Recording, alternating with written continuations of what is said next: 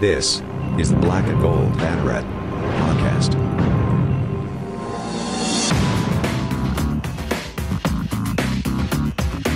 Now, here are your hosts, Jeff Sharon, Eric Lopez, and Brian Murphy.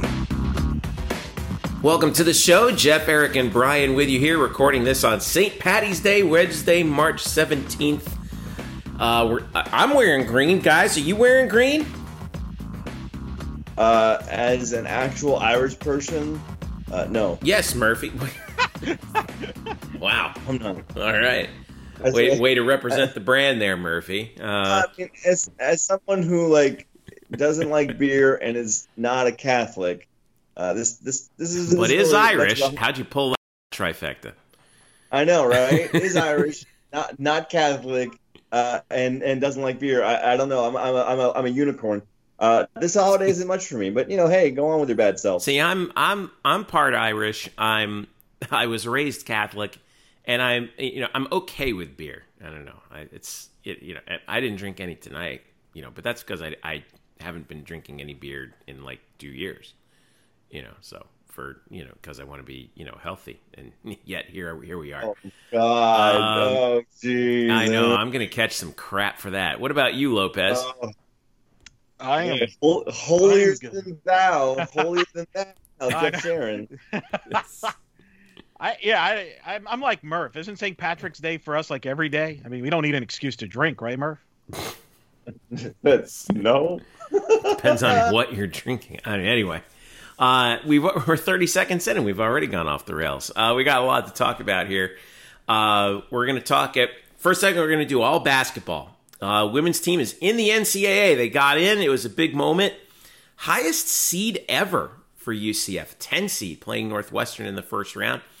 We're going to recap the men's team as they bowed out of the American Athletic Conference basketball tournament, despite what I would categorize as a valiant effort all the way around. We got baseball and softball in segment 2, and how about the volleyball team, which we'll talk about more in our third segment today, with just rolling Cincinnati up in Cincinnati. They're just a juggernaut right now. But we begin with UCF women's basketball. They are going back to the dance. Second straight time that UCF has made the NCAA tournament. Of course, there was no NCAA tournament last year. UCF made it in 2019 as an at-large. They make it again this year as a 10 seed. That's the highest seed ever in school history. And the Knights are heading out to San Antonio. They will play on Monday, March 20th, 4 p.m. tip. Against the Northwestern Wildcats in the first round in San Antonio, Texas. Remember, the women's tournament is where the men's tournament is being played in and around Indianapolis. The women's tournament is being played in and around San Antonio. They will be playing at the Bill Greehey Arena. So any Knight fans who are out in San Antonio, that's where you can check them out. The Bill Greehey Arena, by the way, is the home of St. Mary's University in San Antonio, if anyone is interested in it. But they get there despite losing to USF in the conference championship game. It was a little touch and go there, Eric Lopez. We weren't sure if they would get in. There was some shenanigans with the Missouri Valley Conference that had us a little bit concerned there for a little bit. But in the end, UCF, according to Charlie Cream, was the last team in. And the Houston Cougars, who we were concerned might steal UCF's bid because they happen to exist within the state of Texas, was the last team out. Now, they're kind of a COVID alternative, just in case someone can't go. The Cougars are. But nonetheless, the Knights are going to the tournament. And was it really as close as we were thinking? Yeah, it was very close. I mean, I think the interesting thing that plays out there with UCF a 10 seed, that's a little misleading because, well, first of all, the women's basketball committee has no clue how to seed, so they're incompetent. So let's just start with that. Here we go, Murph. And by the way, God, is it too hard to do a selection show and ask the committee person, hey, why did you put this team in? Why did you leave this team out instead of sucking up to the 1 seeds? Good Lord. Anyway. But didn't they do that in the latter hour of the the first hour was the selection? They didn't do that at all. No, they were too worried about Gino and his health and UConn and this sport it's a wide open field. Yeah, right. Please stop. Gino can take the first 2 runs off and win by 25. But can we not make light of Gino Auriemma's current health? Yes, please? can we avoid that, please? He's good. No, he's good. He says he's good. He's shocked. He doesn't know where he got it. My point is he's good. If hopefully he's good, and that's the good news. He's fine. They don't need him in the first 2 rounds. Hell, they don't need him until the final 4. I would argue. Okay, how about we worry about, because I do feel bad for Houston because they didn't get an explanation on the TV show. You had to go to the post production, they had like a teleconference, and of course the committee person gives a non-answer. Well, they're really good. They had some good wins, but not enough. I'll tell you why they didn't get in. It was because they lost 3 times to UCF. That's why they lost. If the choice was between UCF and Houston, UCF won. Well, but I think the issue I would have with that is, why should there be a choice to begin with? Why couldn't the league get 3 teams in? And you wonder if, to your point, what would have happened if Houston would have knocked off UCF in the semis? Would they have flipped them? They probably would have. But beyond all that buffoonery nonsense from the women's committee, which is an embarrassment and should be in shame of themselves, for UCF, they were one of the last 4 in. But I think they did more than enough. They should have been in. And I do think the 10 seed probably balances itself out, even though for whatever reason the committee is seeding now automatic teams at the 11. But they got in. And the important thing, that's huge, considering all that's gone on this year. You lose arguably the greatest player in program history, at least in the definitely in the D1 era, maybe in KK Wright. People question how good you would be this year and things like that. And to get an NCAA tournament bid about is huge, and it's a incredible credit for them. I think Coach Abe is the greatest women's basketball coach in program history now. I think that is cemented, and I think we'll get into it, but they have a pretty favorable opening round matchup. Now the second round we don't need to talk about that. That's going to be rough. But remember, this program has never won a first round game, so let's just try to make that history. Yeah. And I think they have a shot to do that. Well, the history of UCF, this is the 6th appearance in the NCAA tournament. Their first was in 1996. When they were a 16 seed and lost to Louisiana Tech. This is last time they made it in 2019. They were a 12 and lost to a 5 seed Arizona State, 64-45 in Miami. This is a different situation now. They're playing a Northwestern team, which comes in as a 7 seed. They finished 5th in the Big Ten, 15-8 overall, 11-7 in the conference. This is the number 1 team in the country in turnover margin. They're plus 9.61 per game, so that's number 1 in the country. They force teams, or rather, they don't. The reason why it's so good is they don't turn the ball over. They're 6th in the country in fewest turnovers per game at 11.3, and their assist to turnover ratio is 1.0.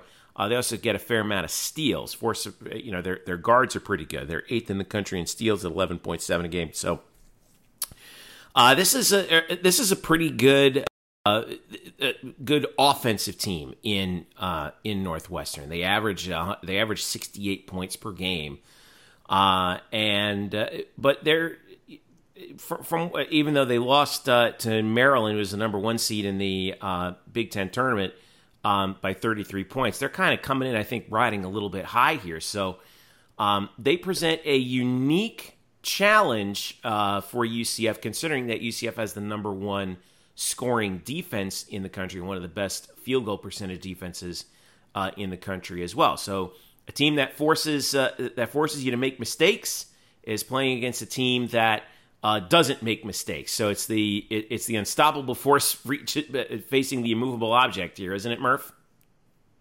Yeah, but Northwestern also doesn't they do both. They don't turn the ball over and they steal the ball away from you. So it's not like they do both. They do both facets really well.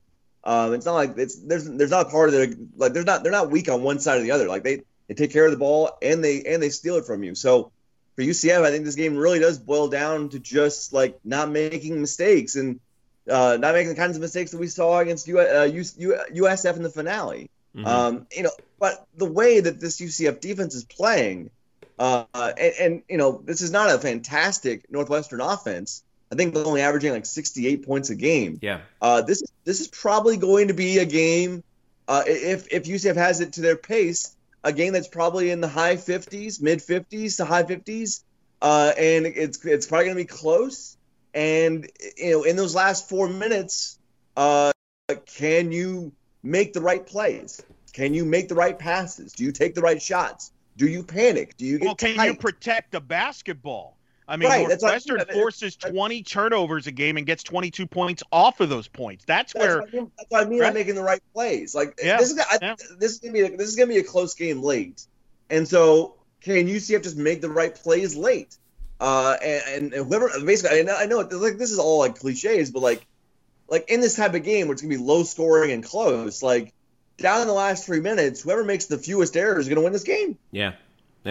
Let's go ahead and listen to Coach Abe. She was talking about how, she spoke in the presser after the reveal on how complex the emotions were as they were waiting for the team and waiting and hoping to see their name come up on the board. And she was in a pretty tough spot as a coach, trying to figure out, trying to plan out what she would say based on whatever scenario happened.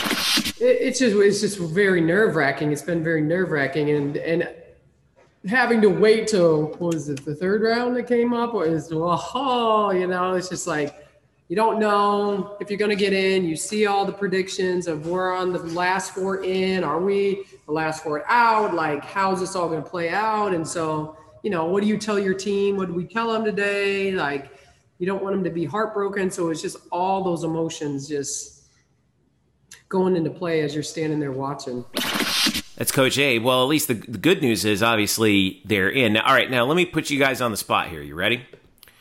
So far, UCF's closest loss out of their previous 5 trips to the NCAA tournament was in 2009 when they were 14 seed. They lost to North Carolina 85-80. That was Joy Williams' first NCAA appearance with UCF when they won Conference USA.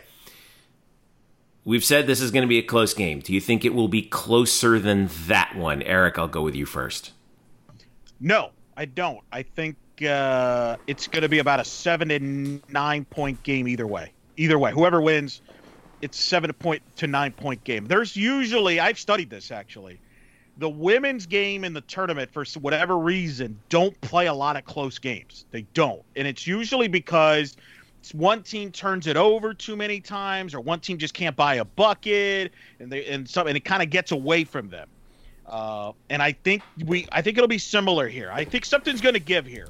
Either UCF's going to turn Northwestern over more than Northwestern's turned it over earlier, and they run away with it, or UCF struggles offensively, which they had, kind of like the USF championship game where they just struggled in that second quarter, dug themselves a big hole. They made a run, but it was too late.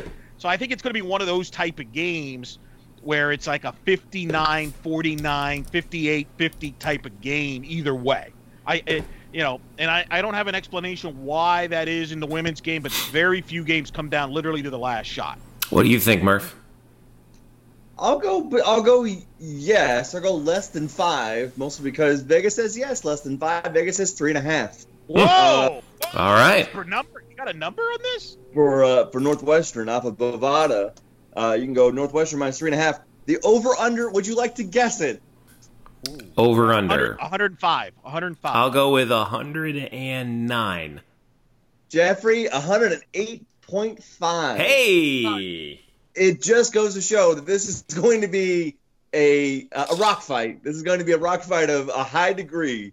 Your low 50s type of game, which is great for UCF. That's the kind of game they want. Yep. And I do think it'll be close. The only way I see this being like a 7 to 9 point game that Eric kind of prescribes is if a late close game turns into a free throw shooting contest, and Northwestern hits like a bunch of free throws in the final minute to stretch the margin out. But I do think that with like a minute, 90 seconds to go, whatever, this will be like I would imagine this is probably a one possession game. Okay. They're going to need production out of Brittany Smith and Lish Lewis. Yeah. They both struggled in the conference tournament, especially in the championship game. Kaba is going to be ready. Diamondbacks Seattle's is going to be ready. But this is not a team that could have one player carry them like a KK could. They need Brittany Smith, Lish Lewis, Kaba, and Diamond. That's where those are your 4 scorers. They can't have off nights, or you're going to struggle against a team like Northwestern. And we'll obviously have more on this later in the week, but I think that's a key factor. I agree with Murph.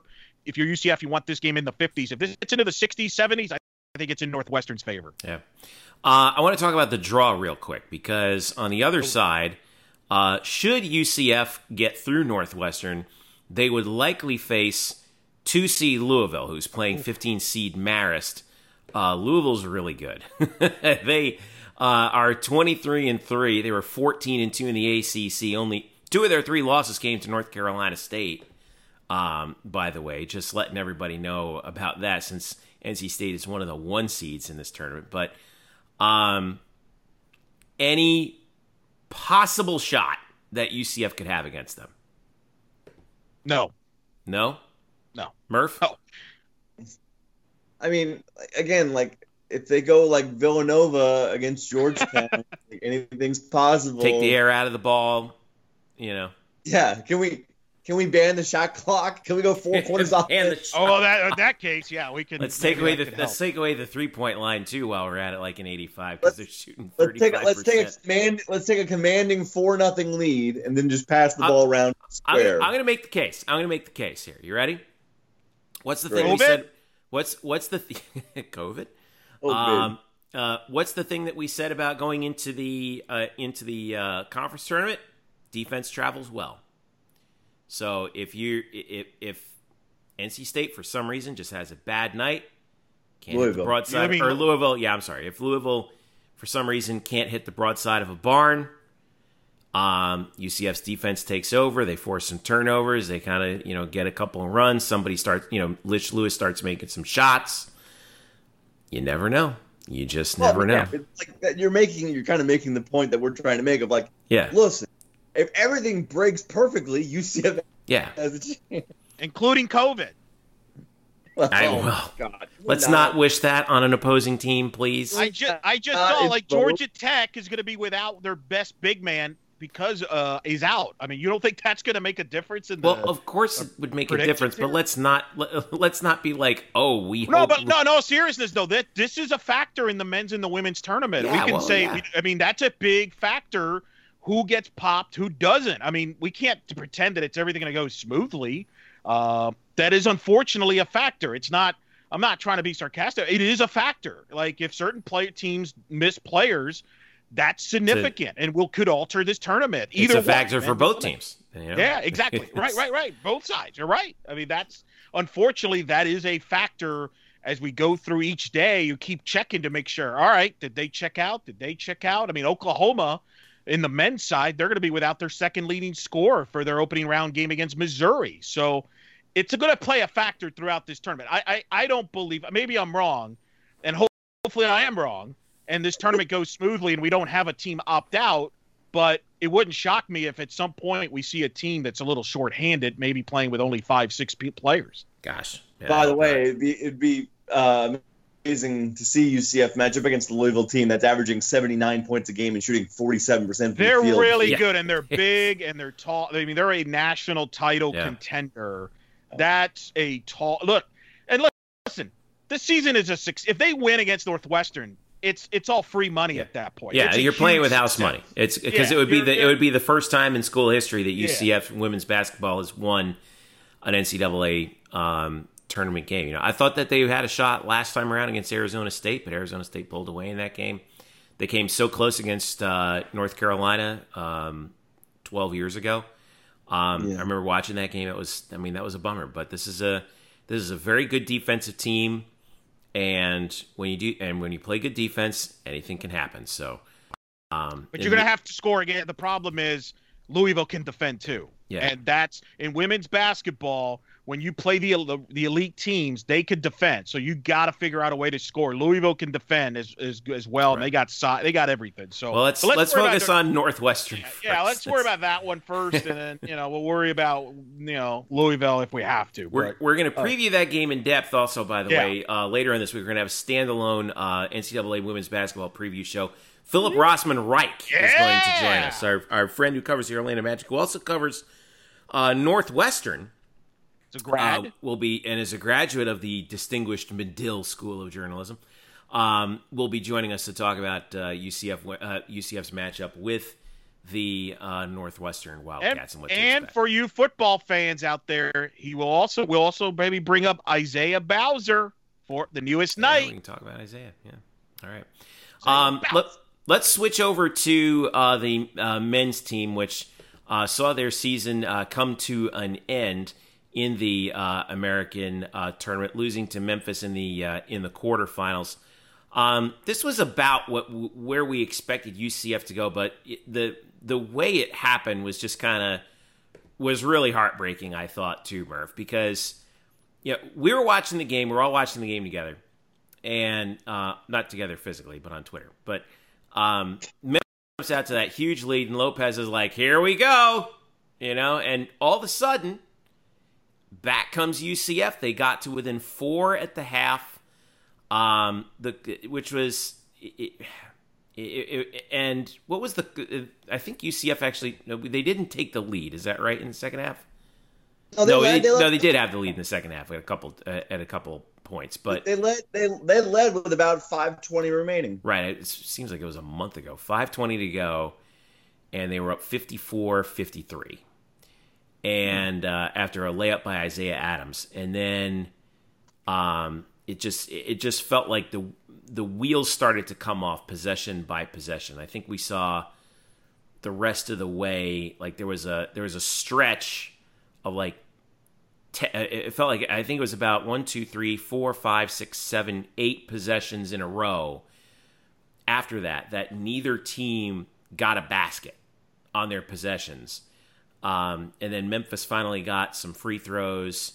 UCF started panicking a little bit, and then Memphis just kind of pulled away from there. But, the fight in this team was really something. They finished winning 7 of their last 10 and having a really good shot at this game.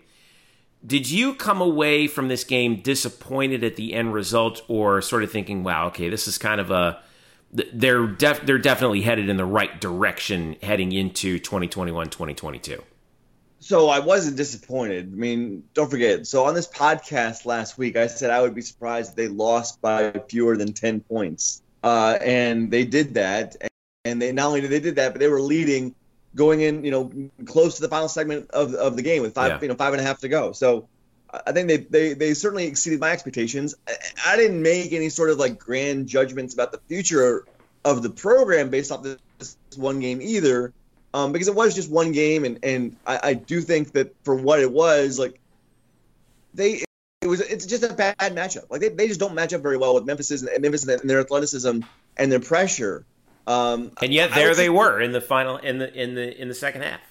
Right, and then they go cold at the very end. UCF makes one basket in the final 5:29, and that one basket was a meaningless last second basket that had no impact on the game. But, I was just pleased to see them really show the strides they made in the 3 games against Memphis, where the first one was really just an abomination that you just wanted to forget right away. The second one wasn't good either, but you could see that it was certainly better. And then this one where it looked like it was going to be a carbon copy of the first 2. They were, UCF had committed 10 turnovers in the first 11 minutes. They were 3 for 18 from the field, and they were down by 15. And then all of a sudden, they started stringing together some possessions. They were finding ways to sort of get through the press. Also Memphis sort of backed off a little bit because they were getting tired. And Penny Hardaway had said at the half that the reason why UCF was able to come back is because they fatigued themselves by pressing for too long. Mm-hmm. And so they sort of had to pull back off of it. But that helped UCF. They got back into it. They made some shots. Really good hustle plays. I thought by a lot of players.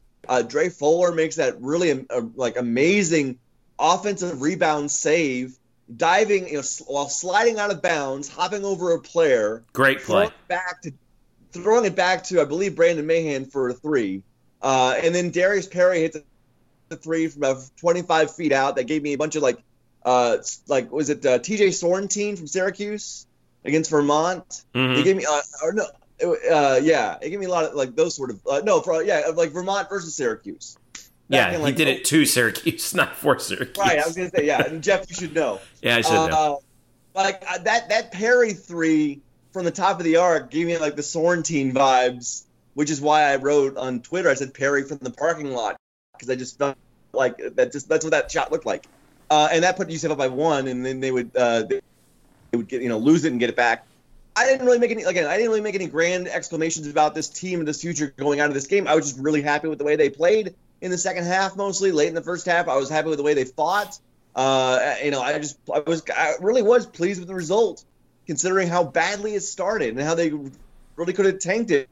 It's sort of this season in a nutshell, where this team could have folded very easily after their COVID pause in the middle of the year, coming out and playing so poorly afterwards, understandably, and they didn't. They go out and they, like you said, they win their 7 in their last 10, 7 in their last 9 before this one, and it's sort of like this game where they get down early. They could have packed it in, playing 2 games, a second game or a game on a second consecutive night, and they didn't. They really fought hard. They played well, and I'm sure they're disappointed because they thought they could, certainly had a chance to win. But I was just more pleased than anything that they sort of just persevered through it. The leading scorers from the game, Darius Perry had 15 points. He only shot 4-13, but he hit some real critical threes. He also added 5 assists. They all came in like a 2-minute stretch. Right. Isaiah Adams, 13 points, 4 rebounds, 6 of 12 shooting. Had 4 steals in the game as well to go with 4 assists. Brandon Mahan off the bench in 33 minutes, 11 points, 2 of 6 shooting, but 6 rebounds. And then what else do we have? Oh, C.J. Walker had 9 points as well. And boy, we saw some really good flashes of him. 3 rebounds to go as well. So what are the big questions now as we head to the offseason? They finished 11-12, 8-10 in the American. I still feel like that record is deceptive considering what they went through. It's too bad that they finished below 500. I mean, because the way they finished the season, I thought was really something. I made the quote on Twitter that I wasn't sure what was Johnny Dawkins' best coaching job. Was it 2018 when? Yeah, that was his first year. It was by far his best job. Oh, yeah. Well, I think it was his second year actually, because they won 20 games his first year. But 2017, 2018, where that team that won 19 games where Taka was out, BJ was out. Aubrey missed the whole season. That was a good year too. His first 2 years were tremendous. Let's not dismiss the first year where he took over a team that won like 10 games the year before and got him to an NIT Final Four. I still can't believe he pulled that off. But when you're talking about a team that was missing your top 3 guys and you come within an eyelash of winning 20 games anyway, that's pretty remarkable. Or was it this one where you could see the talent at the start of the year, the COVID pause happened. You had injuries all over the place. Tony Johnson Jr. injures himself in this layup line in the first game. You're basically playing 7 or 8 guys, depending upon the night. And they finished the way they did. Like you said, they could have folded up the tent and gone home. But they didn't. So now what are the questions heading into the biggest questions that you think need to be answered this offseason? Well, we have to figure out who's coming back, right? Everyone gets a free year, and so does Darius Perry come back? Now, I actually after the game against ECU the night before, I said, Darius, you were there on senior night, so we're assuming that this is these are your last college games, and he kind of stopped me and said that he had made that decision. He doesn't know if he's coming back or not. So we'll see. No one, all lips are sealed right now, but obviously we have to figure out what the status is for Darius Perry, Brandon Mahan, those kind of seniors. I'm going to assume that Darius Perry moves on. So my biggest question is, well, then who's your point guard? Because if he moves on, you have, I believe, probably 2 guys. I know Dre Fuller has played enough at the point through this year that you could probably put him there. But again, I don't want him there. It seems less than ideal. It is. You know what it is, Jeff? Jeff, you know what it is? It's not what you want. Not what you want. So, Tony Johnson's obviously in-house. But then you have Darius Johnson, the 4-star recruit. 4 stars, guys, hold your breath. He's coming in this year as a freshman, or coming in next year as a freshman. A near top 100 prospect. He's a point guard. Do they trust him right away to lead this offense for a substantial period of time? How quickly can he get up to speed? Obviously, that depends probably on what the summer looks like. What the summer looks like. Do they have a regular, conditioning, and like freshman orientation period that we didn't have last year? But that's the main question for me, because I think everyone else is probably coming back. Now we could have a mass exodus, as you're witnessing right now at USF or Cincinnati. But barring that, you've got Isaiah Adams, who, it's just he's just a stud. He's an absolute stud. God, he's good. He struggled at the early portions of that game against Memphis, where it looked like he was tight. The moment was kind of getting to him. He made some his shot was off. He made a couple of turnovers, and then he got pulled out midway through the first half. Came back in after a few minutes and just looked like a different player. Shook it off, and at times looked like the best player on the floor. So you've got him sort of headlining it all. But Darren Green Jr. and Dre Fuller Jr. and Jameel Reynolds and C.J. Walker, that's a pretty decent core of guys, none of whom would actually be in their senior year. They'd all be in there. I think Dre will be here now for 4 years, but he would still only be a junior. And so that they're all coming back. And then if you can get a point guard out of either Tony Johnson or Darius Johnson, it's a pretty nice team. We'll talk about the bench later and see how that develops with guys like Sean Mobley or maybe, but you know what? It's pretty good. It's a good base. I think that core, that really young core right now with Isaiah Adams, Jameel Reynolds, and C.J. Walker, at least are the guys we see right now. Any other guy, newcomers notwithstanding, that is just such a solid core to build around. And I'm so excited to see what C.J. Walker does. How is he going to develop, especially in terms of his offensive game, because we know how good he is defensively and rebounding. I think once he gets he gets that he harnesses that offensive talent, is just going to be unstoppable. And I think you hit it right on the head with Isaiah. And I'm really excited about Jameel. I think he's sort of the unsung guy here, because he played a lot of minutes late in the season.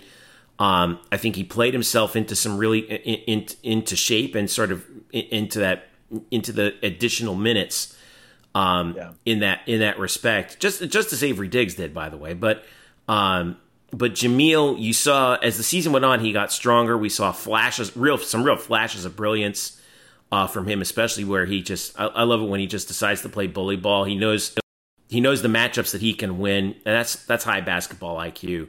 And he took advantage of that. So, what does he add to his repertoire? How does he hit the weight room over the summer? That's going to be. I'm really excited to see what he's going to turn into. That's going to be a big thing. Going into next year is how it seems like, just looking at him, boy, if he had a full introduction to the freshman year and having a full off season to get used to it and get in the weight room and get in the training program and really use that summer to get ramped up for the season, he might have come on sooner, than he did. And I'm interested to see how he uses this off season and gets in the weight room. I think he could change his body to become a better player. You can see it.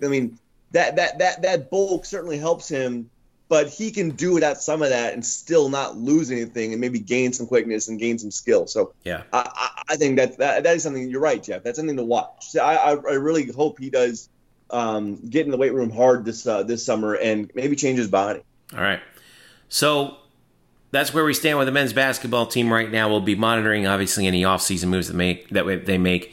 Any guys who decide to leave or come back, will be all over that right here on blackandgoldbanner.com. Keeping an eye on that as UCF gets ready for the 2021-2022 season. All right.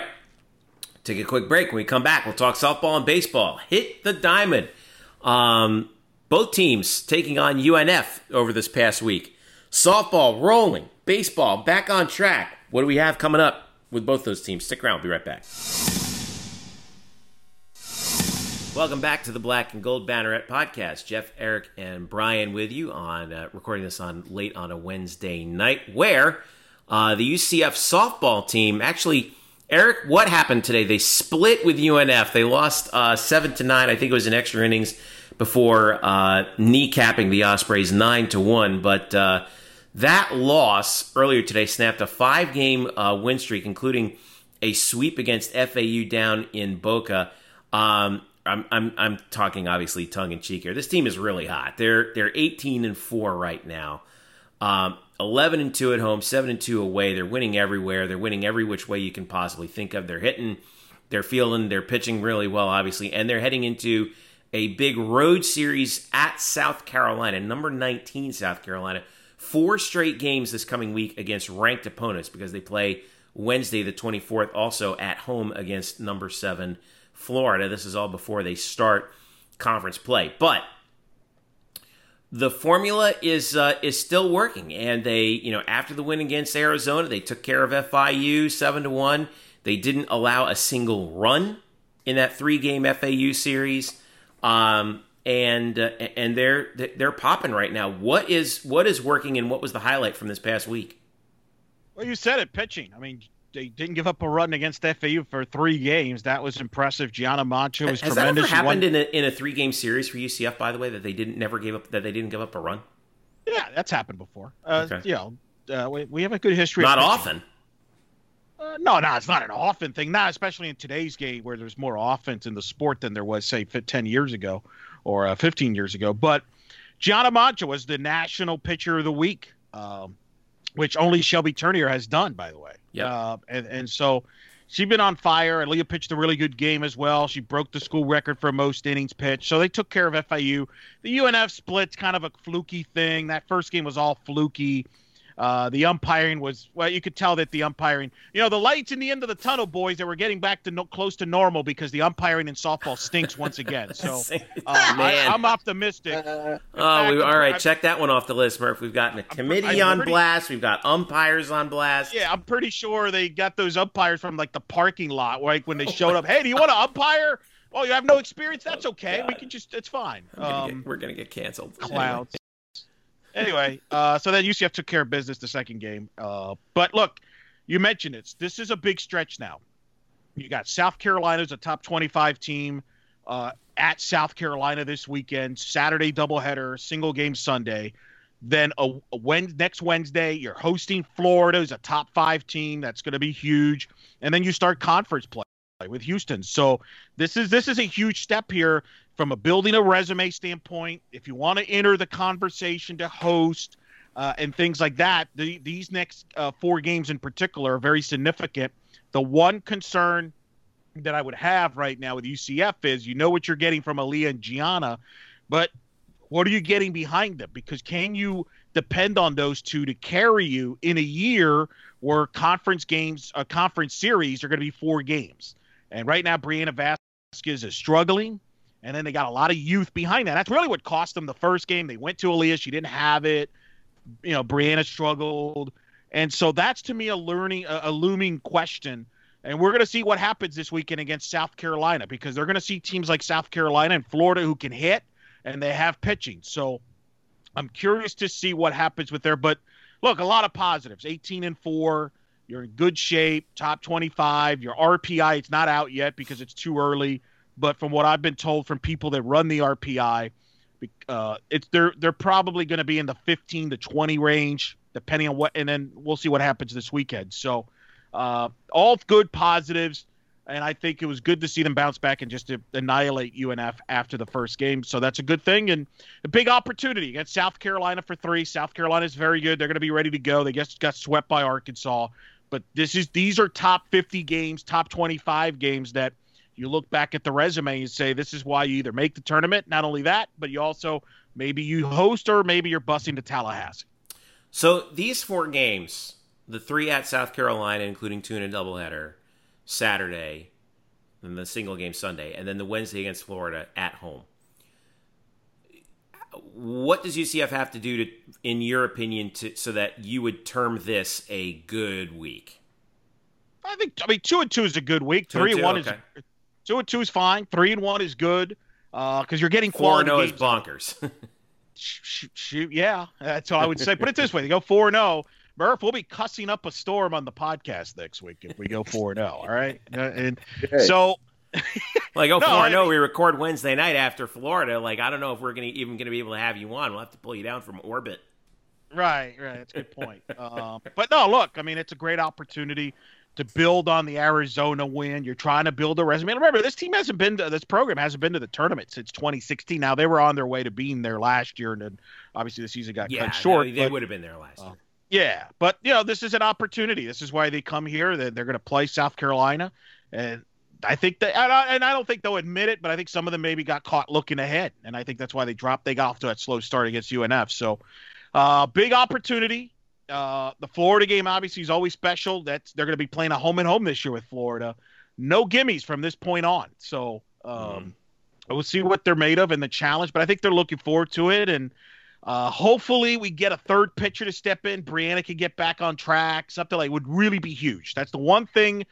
Last year they had all three of them like clicking. Right now it's 2 out of 3. So, and again, in a 4-game series that in conference, because we're going to start conference next week, that worries me a little bit. But, we'll see. We'll see what happens this weekend. Big opportunity, South Carolina. The good news is it'll be on SEC Network Plus. We don't have to deal with the $5 budget that apparently UNF has for their broadcast or whatever that nonsense was. Good Lord. Anybody wants to complain about UNF's ESPN video Plus, crew is on blast now, courtesy what of was Eric that? I was nauseous. I felt like I was in a roller coaster. Like 1 minute I'm watching it from upper deck, then I'm in the ground, then I'm in the out. Anyway, I can't find the ball. Like, guys, let's make this simple. All right, simplify this, please. SEC. Oh, go ahead, Murph. I'm sorry. We have breaking news that the UNF video feed was run by Eric, the women's softball selection committee.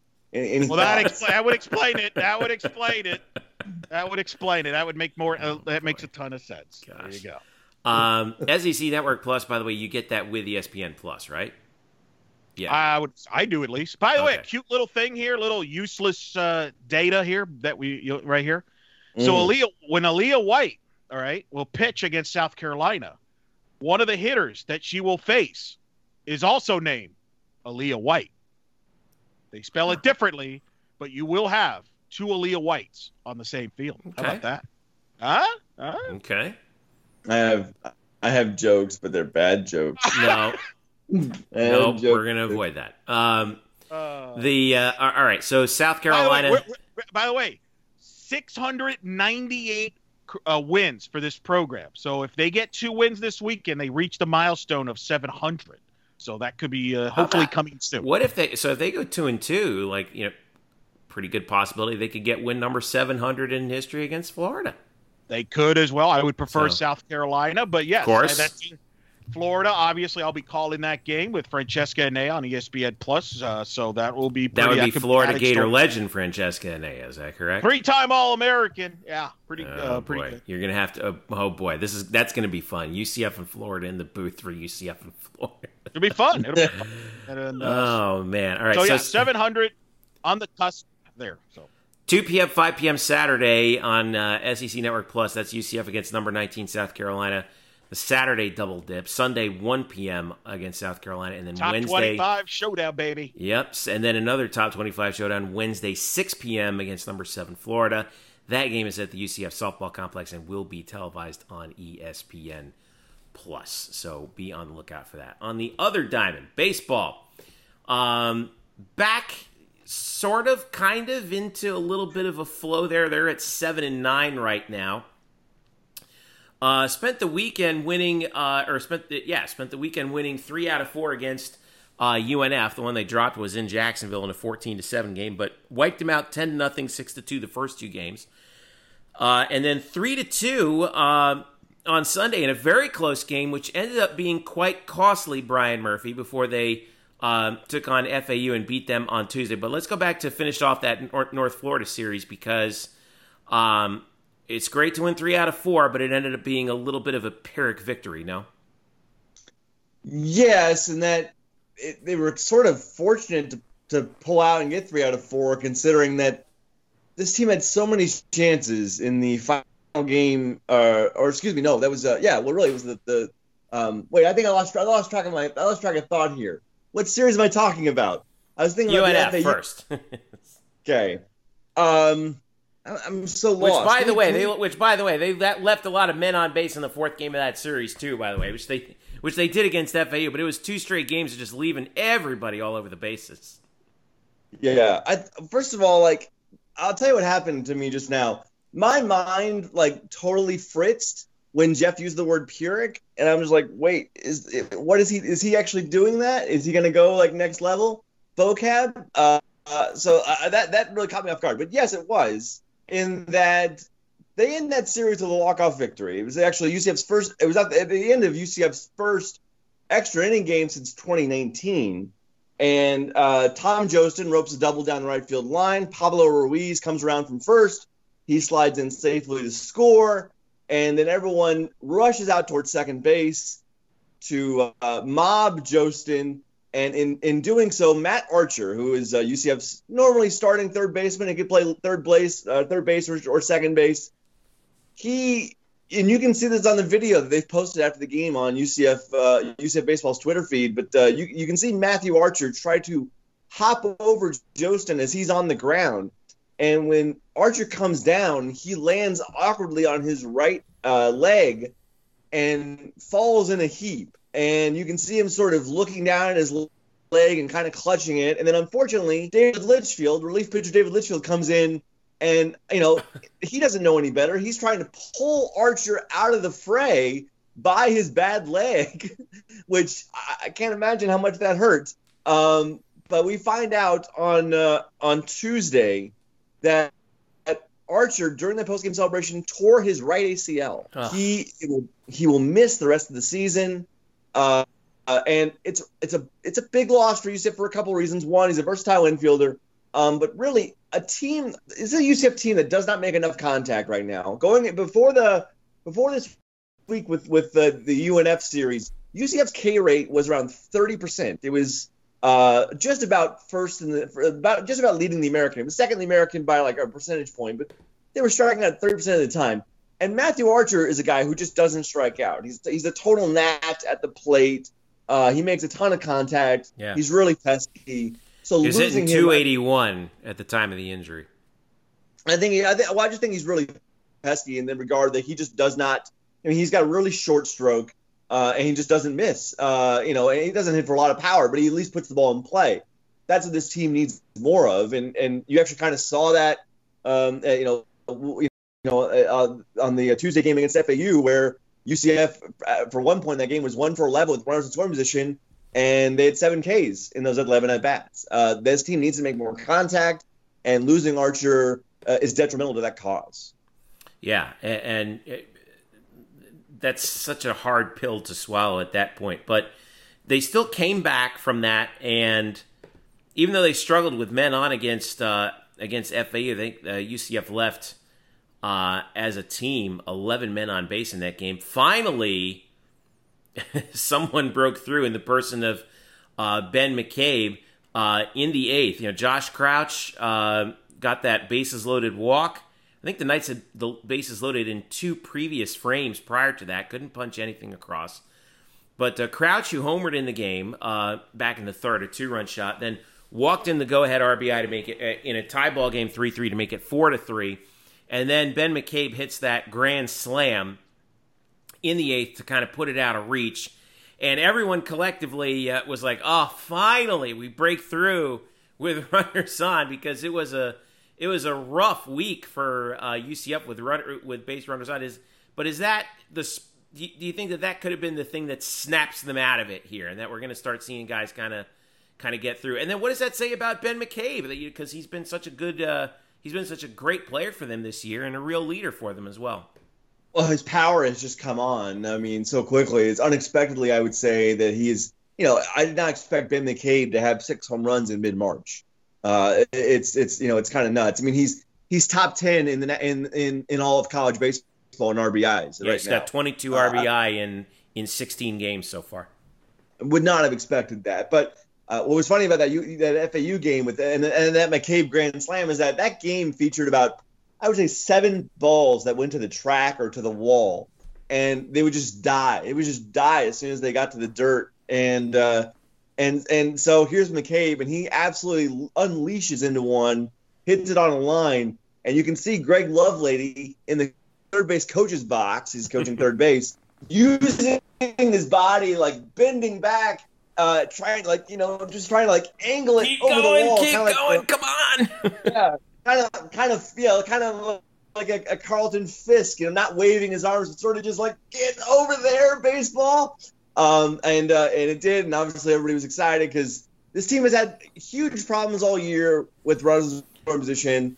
I think, again, it comes down to making contact, putting the ball in play. And I don't think this is something that, clutch hitting is kind of quirky and not really something that you can forecast going forward. Like, I think they've really struggled. Yes, they've really struggled. But just because they've really struggled with, getting hits in clutch times with men on base doesn't mean that this is now a trait of this team. This is something that can really change on a whim, where guys, can have really good streaks. Teams can have really good streaks of timely hitting, and then really bad streaks of timely hitting. And this team has had a bad streak of timely hitting for a couple of weeks now. But I don't expect that to all of a sudden be a year-long thing. That's usually not how these things sort of work. I do think the offense is good, but it's got, we talk about the Archer loss. They're also without Jeffrey Pena right now as well. This is their catalyst to top the lineup. Guy who has stolen 10 bases already, 10 of 11, was a breakout star in the shortened season last year, and he's the leadoff hitter and a fantastic defensive center fielder. He's out with a leg injury that he suffered during the UNF series over the weekend. So those are 2 big pieces that you're down. They did get Nick Romano back, the first baseman, who hadn't played since the Ole Miss series in late February due to a hamstring strain. He came back, but what's so weird is that for Nick Romano, who led this team in hitting last year, he's currently 1 for 21. Very awkward. But once you get him going, you get Pena back, and you've already got guys like Alex Freeland and Ben McCabe, Jordan Rathbone, and then Josh Crouch, who I guess we can talk about a little bit more. This is a good lineup. This is a really nice lineup. Yeah, you mentioned Josh Crouch, and that's kind of my question. Like, who right now are the most valuable players to you in terms of hitting and then in terms of pitching? Crouch is having a great year. His OPS is up over 1,000. He's actually second on the team in that category, though, behind Jordan Rathbone, who's just having a monster year of his own. He's got 4 home runs and 12 RBIs. But, I think Crouch has been doing it not just offensively but defensively as well. But I want to know what you think. Who's the MVP of the hitting of the hitters, and then who's the MVP of the pitching staff right now? I mean, maybe it's recency bias because I think Crouch has 6 hits in the last 2 games, but it seems like right now, and for the most part of the season, Josh Crouch has made the most hard contact. I would love to know the advanced metrics on that. Unfortunately, we can't get those in college baseball, or at least I can't, because I'm not in the clubhouse. But it does seem. I mean, just from watching him, it does seem like Josh Crouch makes consistently the most hard contact most often on this team. He tagged a few the other night that were I mean, right there, and died, like you were saying. And UCF had some balls, not only the balls to the wall, but like early in that game, and Greg Lovelady talked about this after the game against FAU, like there was an inning in which Alex Freeland and Jordan Rathbone in back-to-back at-bats hit the ball right on the button, right to the second baseman, right to the third baseman. Like, it's not, and so like it could have been, it just sometimes those things happen. But Crouch has been great. There's a guy I saw in fall of 2019. And just in fall ball, just really impressed with his power and strength. I thought in the fall ball then he was really, really good. I thought he was the strongest guy on the team. And then 2020 comes around. He doesn't have a really good feel for the strike zone. I think he was, getting used to just being in the program. And then this year he just looks comfortable. He's been outstanding behind the plate. I mean, he caught a full double header here a couple of weekends ago, and they've really needed that because without Romano for a few weeks, they put Ben McCabe at first base, so they've really only had one true catcher while using Big McCabe at first. And Crouch has been up to task. So not only his power and his hard hit ability, but his ability to manage the staff and to frame well has been a godsend for this team too. But he's been great. And then obviously pitching, I think Colton Gordon's probably your answer. He's just a horse right now. A guy who does not blow away the radar gun. He's going to mess around in the low 90s. But, it's so funny. He had a start on Friday night. I think it was against UNF on Friday night. Yep. And he was throwing like 93 with fastball, and then the changeup. He was throwing a changeup at around 73, and the Ospreys are way out in front of everything that he was throwing on those changeups. And we asked Greg Lovelady about that afterwards, and he said, yeah, it's a pitch that he hasn't really used much. He's starting to, kind of, mess with it and kind of get into his repertoire. And it was just amazing. He's saying that, like, oh, yeah, as a pitcher, he's kind of fooling around with this changeup. Like, I'm watching this changeup. Like, this changeup is, like, already, like, plus changeup. Yeah. It's like an eephus pitch almost. Yeah. I mean, it's just the deception and the difference that he creates off of that changeup has been fantastic. Obviously, he's got a good slider as well. So I think Colton Gordon's been a stabilizer in that rotation, especially because Hunter Patterson has really struggled here as a Saturday starter. And now A.J. Jones apparently isn't feeling well, didn't start on Sunday. Jackson Clare got the start there on Sunday instead, pitched well, but without, and I don't know about Jones' status for this weekend against Jacksonville. I've heard that he may not pitch this weekend either. So with Patterson struggling and Jones out, the Gordon starts are even that much more important. And he has been just a total horse, a guy who can throw you 115 pitches. He can give you 8-9 innings. He can throw you a complete game and strike out 10 as he's done in back-to-back starts as well. He's been outstanding. Yeah, I don't know when was the last time we had a UCF pitcher strike out 10 guys in back-to-back starts, but Gordon's done it. What I think is even more remarkable is his strikeout-to-walk ratio. In his 4 starts this year, he's struck out 32 and walked 5. In fact, the UNF game, he walked 3. That's a season. That was more walks than he had in his prior 3 starts combined. So, yes. I mean, the control has just been amazing for him. He's outstanding. And again, we talked about the bullpen not really having an identity, and even after this week, I'm still not sure it has one. There've been some good performances, but I'm still worried about this bullpen as well. So there's a lot of questions with this pitching staff, and so you need a guy like with Colton Gordon, a guy who comes in every Friday night and is able to give you. He's going to give you. He's going to give you a quality start. Innings at least, strike out a handful, and keep you in the game. And so he's really irreplaceable right now. Well, in the bullpen, just real quick, to touch upon it, we saw a lot of Ben Vespi this week, and he's actually second on the team in appearances. He's made 8 appearances so far, given up 4 runs, 3 earned, walked 3, struck out 15. Pretty good ratio for him. I think Litchfield has kind of settled down a little bit finally after that rough start.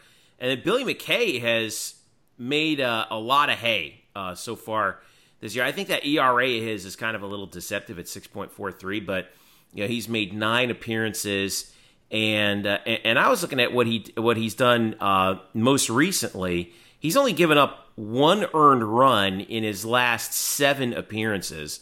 Right. Struck out 4 and walked 1. So it seems like he kind of settled down after he had that rough outing against FAU, which kind of skewed everything for him. But right now, are we thinking it's what McKay, Vespi, and Litchfield?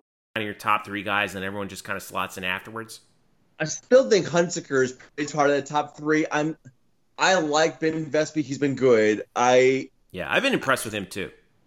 The problem right now with Ben Vespi is I think only 3 of those 8 appearances. I think he's made 8 appearances. Yeah. I would say only 3 have come in like any sort of like decent leverage situations. Like most of his early season work came in games where it was a blowout one way or the other. He was not really pitching with pressure.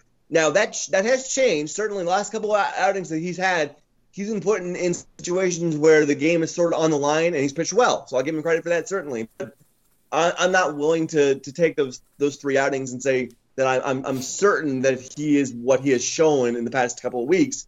But he's definitely pitched well. But I think still Litchfield, Hunsaker, McKay, are basically, I think, around the top 3, and then you could slot in guys like Vespi or Zach Bennett, who pitched well also on Tuesday night. Mm-hmm. And then we'll figure out with Jackson Sinclair what they want to do with him. I mean, with Jones being out right now, they've put Sinclair on the Sunday spot. He was really outstanding against UNF on Sunday. Career high 6 innings, 3 hits, 1 run, or was it 1 run or no runs? I forgot, but he was really, really good considering a guy who has really, really struggled with his control and his command this year. He was really. It was great to see that, but I feel like Sinclair's more valuable innings will come when you've got Jones back, you've got Kenny Sirwa as your 4th starter, and then you can sort of get 2 dominant innings out of Sinclair out of the bullpen, which is where I think his best innings are going to lie once we get in the conference season. Again, I don't know that this bullpen still doesn't have, I think, a dominant reliever of any sort. I still think that guy is Jack Sinclair. Right now, he's been great in the rotation, but when everyone's healthy and they can get Gordon, Pattison figured out, and then Jones and Sirwa, you can move Sinclair to the bullpen and make him a 2-inning closer where I think that he could be really, really effective and raise that entire bullpen. Yeah. I think you're right about Sinclair actually being, better used out of the bullpen. I think we saw. I mean, that even goes back to, remember that he had a couple of key saves. I remember that one, or was it at Auburn last year? That was a really key moment for him. And but it was good to see him kind of get off that schneid there because he had been really scuffling, and you could tell that he was at points. And the other thing that they were doing against him, that UNF was doing, was, man, they were making him throw a lot of pitches, and he still managed to fight his way through that. So, all right, they 3-game set against Jacksonville coming up. Friday at Jacksonville, 7 p.m. Saturday at Jacksonville, 2 p.m. And then back home on Sunday before they take on Florida State and Tallahassee on Wednesday. Just quick scouting reports on those two teams. What are we looking for from in that series against JU, and then the game against Florida State? Oh, against JU, a team that got to a really, really rough start, but was able to sneak a victory over Florida not too long ago. The offense has struggled mightily. I think they've been outscored by 30 runs this year. The pitching is okay, but they've lost one of their best guys, I believe, due to an injury. It's been a rough year for the Dolphins. And then FSU, I don't know. I'm serious in the fact that they should be. They started out not that great, and people were wondering wait, is this team are they even going to make the NCAA tournament? Yeah, they're 7-6 right now, by the way. Yeah, and so I haven't checked on them since the first couple weeks of the season, but they were really struggling early. So this is not your typical, from the olden days of Mike Martin. FSU but baseball. They just smoked Florida though this midweek. Yeah, 10-2 the other night. So I mean, So UCF will be facing 2 teams that beat Florida within the next days. Yeah, Florida State's got Miami this weekend coming up down at Mark Light too. So we're going to get a real good gauge of what they're looking at right now. I mean, they really got Florida State's issues. They got pounded by Pitt earlier in the year. They got swept in 3 straight, and that's kind of I mean, their former pitching coach is the head coach there at Pitt, so probably had some knowledge of the Seminoles. But I feel like we had this conversation 2 years ago. Remember, Florida State was a bubble team. Yeah. 2 years ago, barely made the tournament, and then made that run to Omaha. And I think this is, again, we talked about this last week. It's going to be a roller coaster of a season. Didn't East Carolina just lose to UNC Wilmington? I just saw that, I think. So you're just going to have some weird results throughout the season. And I think it's going to be an interesting jam. The concern, Murph, is is this team digging themselves a hole kind of like the 18 and the 19 team where they had to make this big run at the end just to get in the mix for the tournament? I guess that would be the concern from people, but I think we're still a week or 2 away from that. Yeah, it's too early to tell. You're not even in the conference season yet. I have no idea what any sort of tournament bubble would look like at this point. It's just way too early. There have been some losses you don't want, but I don't know. It depends on what the bubble looks like. And so why are we even talking about a bubble in mid-March college baseball? I don't know what it looks like. Let's get to the conference weekend in April, and then we can sort of assess, what they do after the first few conference, after the first couple conference series. I think then we'll really know whether or not this team is for real. By the way, ECU did lose to UNC Wilmington. It was at Wilmington, but Wilmington's actually receiving votes in a couple of the polls. So they're not a bad team, really. I mean, they shouldn't be as good as ECU because the Pirates are number 9, but I don't think that loss is as surprising as people think. And that snapped like a 6-game winning streak for ECU, who's 16-3. Like they're fine. Yeah, they're fine. They're number 4 in the Warren Nolan RPI, East Carolina.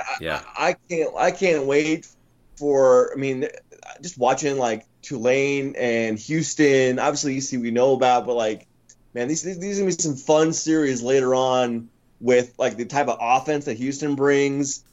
Tulane's pitching staff, like it's gonna be really, really fun once we get into April. Yeah, it's gonna be it's gonna start getting wild here. But by the way, that Liberty's 11-5 quietly. Their RPI's in the 40s. Like, we might look back in that and say, that wasn't such a terrible series. I mean, obviously it's never going to get swept, but it's not like a train wreck that I think it felt like at that moment. No, and again, I think FAU is a good team too. Like they're in the 40s as well. I know it's early, but RPI wise, they're in the early 40s RPIs. Mm-hmm. Yeah. FAU beat Florida. They swept Seton Hall.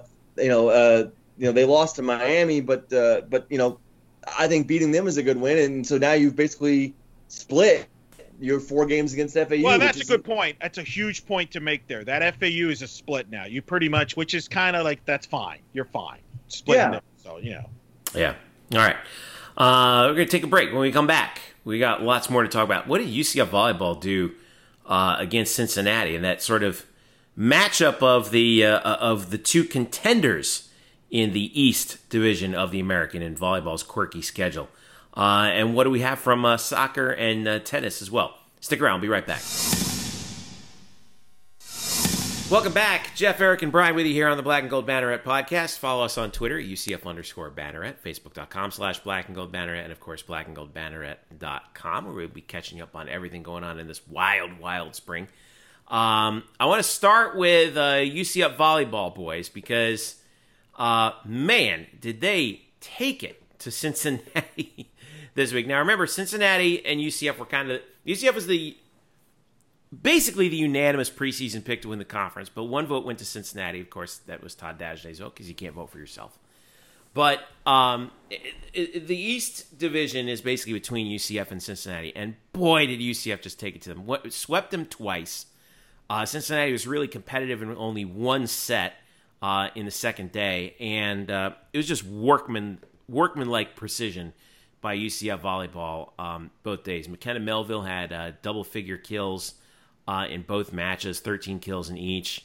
I got to give a special shout-out to Narissa Moravec and Catherine Westlich, who've just been fantastic this season. This is the best front line I think that UCF has ever had in the Dagenet era. And Narissa had 11 blocks on the 13th, which was the Saturday match against Cincinnati. She's just playing out of her mind right now. One of the nation's leaders in blocks and one of the conference leaders in hit percentage. So UCF right now 12-1, 6-0 in the American, and number 12 in the RPI, by the way, where they are just barely behind number 1 Fairfield out of the MAAC. So go figure that. But wow, is UCF volleyball just hitting a stride right now? In conference play, or against American Athletic Conference opponents, I should say, they have lost. They've lost only 3 sets, and in actual or against conference opponents in conference play, because remember they played Tulane in that preseason series, which doesn't actually count as a conference match. Against Temple, ECU, and Cincinnati combined, 6 matches, they've lost only 1 set. Only 1 set the whole season. They have the weekend off. They're back home against South Florida Friday and Saturday before they go back to Cincinnati on April 2nd for the American Athletic Conference Tournament semifinals. By the way, UCF against Cincinnati locked up the number 1 seed in the East. So they will play the West 2 seed, which right now is Tulane. But that could change because it's pretty tight in the West behind Houston, who's number one. The 2 spot in the West is really what they're going to play for. I mean, I think Cincinnati, South Florida could still battle for the 2. I think if you're the American, you're very happy right now because it's kind of clear cut. The 2 best teams are UCF and Houston. And I think both can get into the tournament. Houston, by the way, is hosting number 6 ranked Baylor on Thursday night. That's a big match for them. Yeah. That's a show-me match right there, man. Well, their head coach here, he's going to win Coach of the Year again. That guy, he has turned around that program. They're a bottom program. He just got there like in 2019. And, they beat Texas Tech this year. They've beaten Rice. They're going to win the Western Division. If I'm the American, I'm rooting for Houston and UCF to just dominate everybody and play each other in the championship. Right. That's all you need. Because what you don't want is what's going to happen in soccer, which we'll get into, and that's a mess. Because in a year where the tournament is shrunk, that's not going to help you. I think the American has a legitimate chance to get 2 teams in a 48-team field with Houston probably going to Texas. Texas will probably be – this is assuming they stick to their format of host and they don't do a bubble. Actually, no, they are going to do a bubble. You know who's going to be hosting it? Oh. Lincoln, Nebraska. Are they really? Yeah. Everybody? Yeah. You couldn't find a better place than boring Lincoln. Like, what idiot would go to Lincoln, Nebraska? I mean, really? Apparently the who would entire want to move? NCAA tournament. Good Lord. I mean, that is just, oh, my God. Lincoln, Nebraska bubble. Well, that's interesting. Yeah, Omaha officially is going to host the entire NCAA volleyball tournament. But there's going to be kind of around, Omaha and Lincoln, but a little bit. But it's going to be in Nebraska, Omaha, Nebraska. So does that, you think Scott Frost shows up to support Todd there? No. Yeah, why not? Yeah. All right. I don't know if they were tight when Scott was here. They really picked Lincoln, Nebraska as the bubble. Not like I correct myself. It's Omaha. It's Omaha, Nebraska. All right, Omaha makes more sense.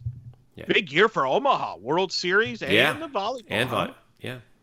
All right, well that's good. I did not know that. So that Omaha better. Omaha greater than Lincoln, apparently, according to Eric Lopez. Yeah, you get to go to college baseball games there. I mean, hello.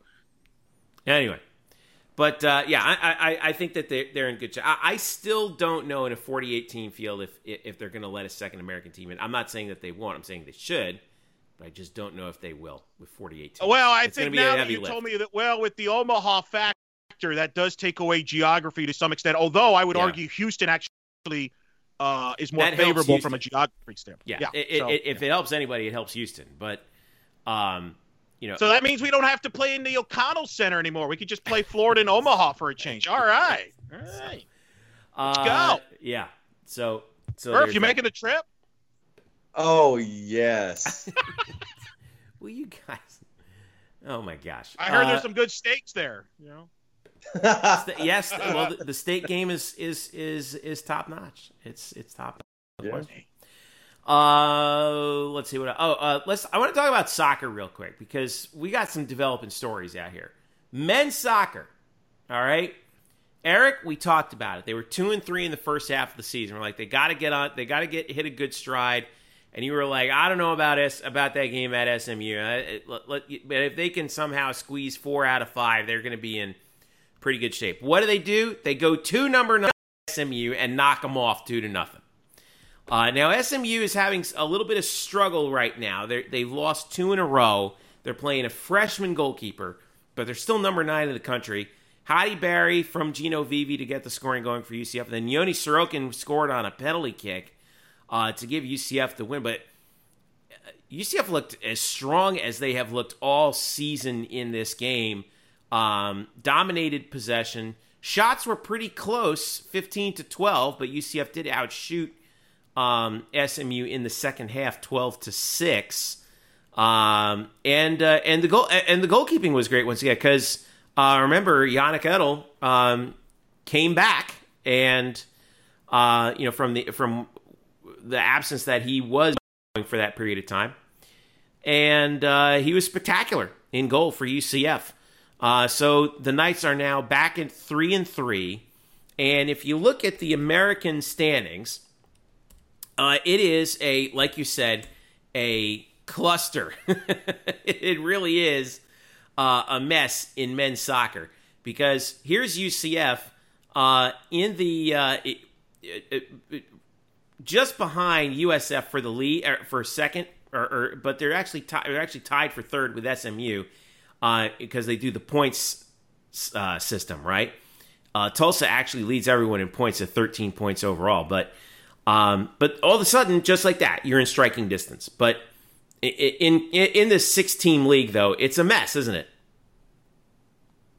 It is a big mess, and the rippling effect is, could that cost them as far as how many teams they get to the tournament? Remember, they shrunk the tournament. I'm actually trying to find out to make sure they're not doing a bubble. I didn't know about the volleyball. That's big news. I think you just broke news. Did you just do a Woj bomb there with that volleyball bubble? Oh, no. That was broken back in February. I don't care. No, we're calling it a Jeff bomb right here on the banner right there. We're gonna, because I didn't know about it. So we're gonna go. I will say though that Nebraska is the host institution for volleyball. But anyway. So the men's field is 36. Which means only 12 at larges. And the concern I have is, and it's the same in the women, it's 48 with 17 at larges. If a conference is beating each other up like the American is doing, I don't know if they can get, how many teams can get to the field. Now, the advantages I think UCF and SMU might have is they have kind of some street cred from the success they've the last couple of years. So I think they'll get benefit of the doubt if they could put themselves in that position as opposed to maybe other teams in the league. But look, that's a huge defining win. Yannick Girdle being back was tremendous. I think their offense looked good. They're starting to have some chemistry there. Now they just got to, carry that over to this Saturday. This can't be a one-off. You've got to build a run here. And if they can do that, then, you got to like your chances. Because, right, the tournament right now, in that league, that championship is wide open, and you can make an argument for 3 to 4 teams whoever gets into the conference tournament, all 4 teams have a shot to win it. Yeah. It's amazing how all it takes is just one win, and then all of a sudden you're right in the thick of it. Which is, it was an impressive job. It was an impressive job by Coach Calabrese and his team. And I think that we spent all our time talking about like who's going to replace Cal and Cal Jennings, who's now at the LA Galaxy. And it looks to me right now, Eric, just real quick, that they've kind of found this sort of two-headed monster with Hattie Berry and Gino Vivi. Where, if one's not working, the other's going to get the opportunities. Because Gino had some opportunities against SMU and I thought really did a wonderful job defensively. But Hattie was the guy who was really causing havoc in the front end for against SMU. Yeah, right. He was the player of the week. Could have scored 2 goals, honestly. Yeah. Gino's very good job passing, and they're more spread. They got some younger guys too that are stepping up. So, it's coming together. It's slow, but again, it's a sprint. It's kind of frustrating. In a normal season, we'd be like, hey, they're starting to figure things out. But here you're kind of in a sprint. But all of a sudden, they get them back in it. They're going to host Temple this Saturday. Then the big one, 2 weeks at Tampa against South Florida, and then hosting SMU. That's going to be right there. Yeah. March 27th, April 2nd. That's where your destiny is. That's a big weekend for everybody. Because with the volleyball tournament going on, it's going to be. Oh yeah, so it's going to be huge. And like I said, they're back in it. That's what the SMU win does, is to get back in it and get some revenge there against your rivals and get some confidence that you could beat them. They've had their, Calabrese has said it. They've had their number, if you will, and to get that win also could pay off down the road when SMU has to come here in Orlando, and who knows, they could play again in the conference tournament. Yeah. All right. So we're going to be keeping an eye on that. The women this week, incidentally, they played to a draw against CU at home on Sunday. A little bit of a disappointment in terms of that, because it was Maddie Nags of ECU who scored the equalizer in the 80th minute after UCF got a goal by Ellie Moreno in toward the end of the first half. But they went 2 overtimes. It went to a draw. And UCF does get the point out of it, but right now the Knights are in third behind both Memphis and USF, who are tied for the lead at 3-0 in conference. So they've got 9 points each. UCF has 7. ECU having a pretty good season themselves, obviously at 5. But now for UCF, here comes the stretch, right? Because you're at South Florida on Sunday, and then your last 2 home games, SMU and Houston. That loss to Memphis really kind of looms large at this point, even though it was on the road. And look at that. I mean, and we thought this would be a bit of a roadblock for them, Eric, because they had to play Memphis and South Florida at their places, and now they have that second huge road match coming up on Sunday the 21st against South Florida. This is going to be a huge game for them, but huge. I mean, this is a heavy lift. This is a really heavy lift for them. Yeah, but they could turn their season around. They're 2-2-1. I had a lengthy conversation with Coach Sahadak. You can check that out on our YouTube page, Black and Gold Banneret, because she's frustrated because they dominated that East Carolina match. They outshot them 23-8. They controlled the corner. They controlled the match, but they couldn't put the ball in the back of the net. And they're struggling to put that, and she's frustrated with that. And I think they're close, but time's running out. And, you're hoping that they can kind of do what the men did to SMU here, do it to their rivals in South Florida. If you can knock them off, that could change your season around with all of a sudden, home matches with SMU and Houston to close strong and have some momentum into the conference tournament and try to get into the tournament that way. But it starts off with USF. So I think they're trying to find some answers themselves. They're so young. They have so many new faces. It might be a big ask to try to tell this team to be successful in a short sprint season, but that's what they've kind of been handed to. So this is a big match here. This is an opportunity here to turn it around, kind of like the men here against South Florida, Sunday night spotlight.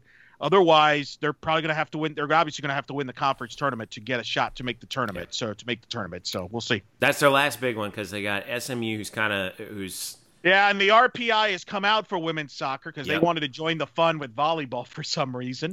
And I'm not even going to get into the numbers because they're very not good. So they're not very good. So they do not have reliable data. I guess. I don't know. It's not good. That's all I know. It's not good. Not good.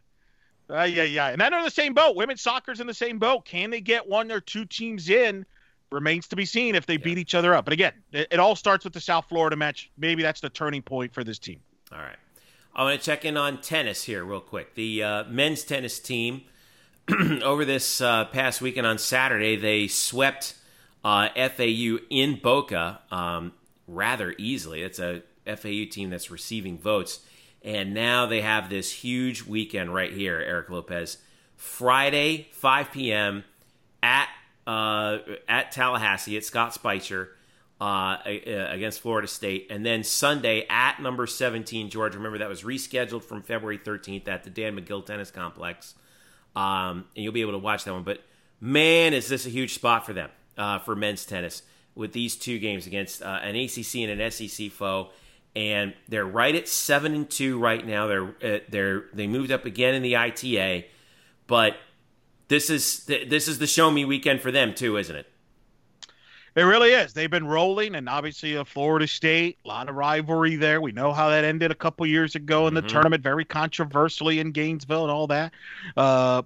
Georgia, obviously, that's rescheduled. So this is a big push here for John Roddick and company. We'll know after this, are they a contender to possibly be a national seed, possibly host the NCAA? They're going to host a conference tournament. Can they host maybe a NCAA regional? Who knows? But we're going to learn a lot about this team in this stretch here with Florida State, Georgia, even Arkansas at home. Yeah. Listen, people like me, don't waste your time buying tickets to the Miami Open, all right? Roger Federer and Rafael Nadal have already pulled out. Watch some college tennis, okay? That's best tennis in the state of Florida is going to be at the USTA National Tennis Complex. That's what I'm saying. That's not going to be in Key Biscayne. So, with all due respect, Murph, to your girl Pagula, I know that she's the exception. Jesse. Women's, they got 15 days off. They don't play this weekend. They played their last game their last match against UNF, beat them 6-1. Boy, it's UNF weekend for UCF sports this weekend, huh? Their next match is Sunday the 28th at noon. It's SMU at home against SMU, conference. and then they do that Oklahoma trip in the first weekend, in that first weekend in April, where they do where they face Oklahoma State and Oklahoma and Stillwater and Norman respectively, before coming back to the Sunshine State to finish things before the postseason. So keep an ear out for UCF women's tennis. A couple things also that I want to catch up on here real quick. Rowing, by the way, is back in action for the first time since February 27th. They are at home at the Intercollegiate Rowing Center on Lake Pickett. They're facing Stetson and Jacksonville in a tripartite meet on Saturday, March the 20th. So keep an eye on that. That's before they go out to Charlottesville for the UVA Invitational, and that's a big meet up there that they have up at UVA. So and that's next weekend. So a couple things, we're going to start finding out some things about rowing. Can they win 6 straight American Athletic Conference titles? We're going to find out. And then the outdoor season gets underway this weekend for UCF track and field with the Black and Gold Invitational on Friday and Saturday at the UCF track and soccer complex as well. That's going to be a busy facility with soccer and track and field taking place. I mean, it's going to be wild. This is it's their first of 2 home meets, by the way, because they have the Knights Invitational on April 24th. But this is the traditional season kickoff for them at home in mid-March. And by the way, I love the track meets at home. Those are fun events, and if you do get the chance, I don't know what for spectators, but if they get the chance to actually view things, come on down and watch it, because it's a lot of fun. It's just a cool time. College track meets are a good time, man. It's great stuff. Couple things we want to talk about. Murph, you've got some kudos to pass out for a young man who actually was a student at UCF who now is going into the NBA. How did we let this kid get off the campus? Let's talk about Jason Preston of Ohio. If we're not going to have any UCF teams in the men's tournament, at least we can root for this guy, right? Well, I feel like we should talk, a little bit about the men's NCAA tournament. If we're not going to make our picks, can we at least take one player for the tournament and adopt him as our own? And if there is that one player, it would be Jason Preston. For the Ohio Bobcats, who are in the 13 seed playing the 4-seeded Virginia Cavaliers. Kind of a popular upset pick in some brackets because Virginia's been dealing with some quarantine. I'm one of them. Yeah. Well, their star player is a guy named Jason Preston. Now, his future might be in the NBA either this year or next. Here's why that is so significant.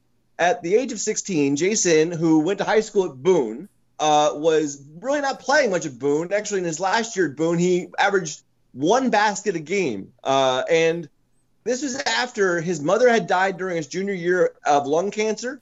His father was not in his life. He was living with a family friend. He wanted to play the basketball, but he was 6 foot, 140 pounds.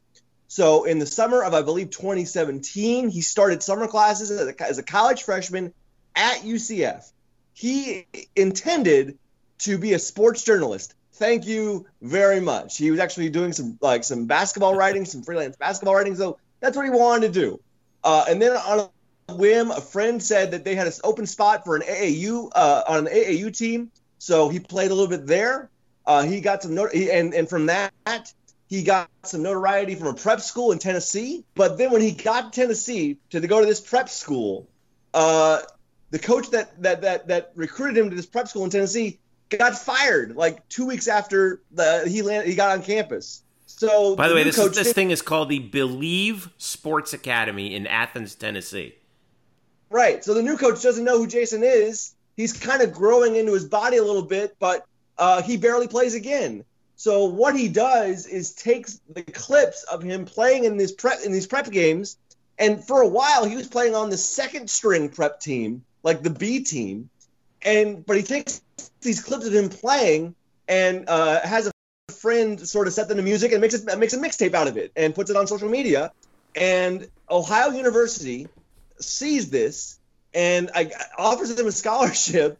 And now Jason Preston, who was 6 foot 140 a few years ago, is now 6'4", about what, 180? I forgot his actual stats. He's listed on Ohio's site as 6'4", 187 sophomore. Right. He's averaging 18 points with 7 rebounds and 7 assists a game. He's basically done that for 2 years in a row for the Bobcats. He's projected to be possibly a second-round NBA draft pick, maybe this year or maybe next when he's a senior next year. He's got a 50-40-70 split. Yeah, it's not bad. The kid can play. I mean, and again, the thing that and you wouldn't blame schools for not recruiting him. Again, his body was not developed at all. He had not played at high school. He didn't do anything, and so he wanted to just go to college, and then on a whim gets a chance, and now here he is. So if you want a rooting interest for the tournament, there is a UCF student at least in this tournament, and he's really good. Former UCF journalism student Jason Preston of the Ohio Bobcats.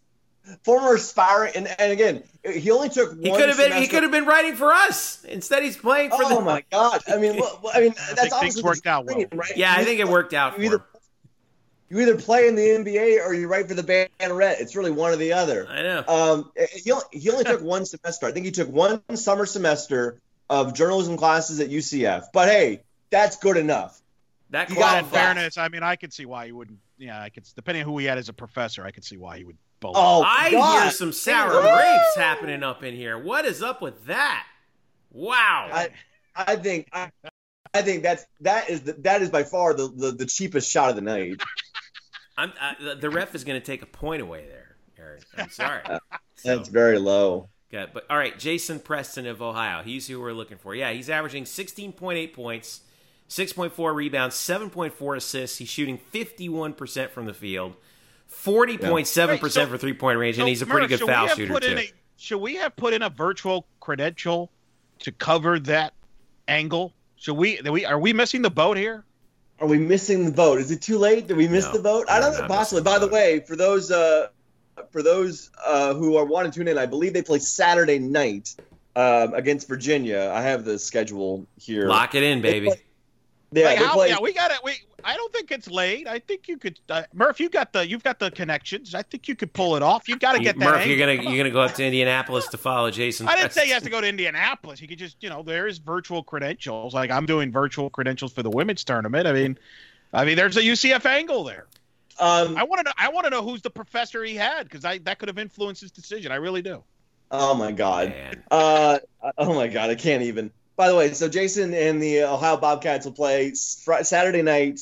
The game will scheduled to tip at 7:15 on True TV. Hey, True TV making its annual appearance in your consciousness. Yes. Gosh, that's all. All right, Jason Preston. He's who we're going to look for here. And real quick, we're going to wrap up a little bit of football. All right.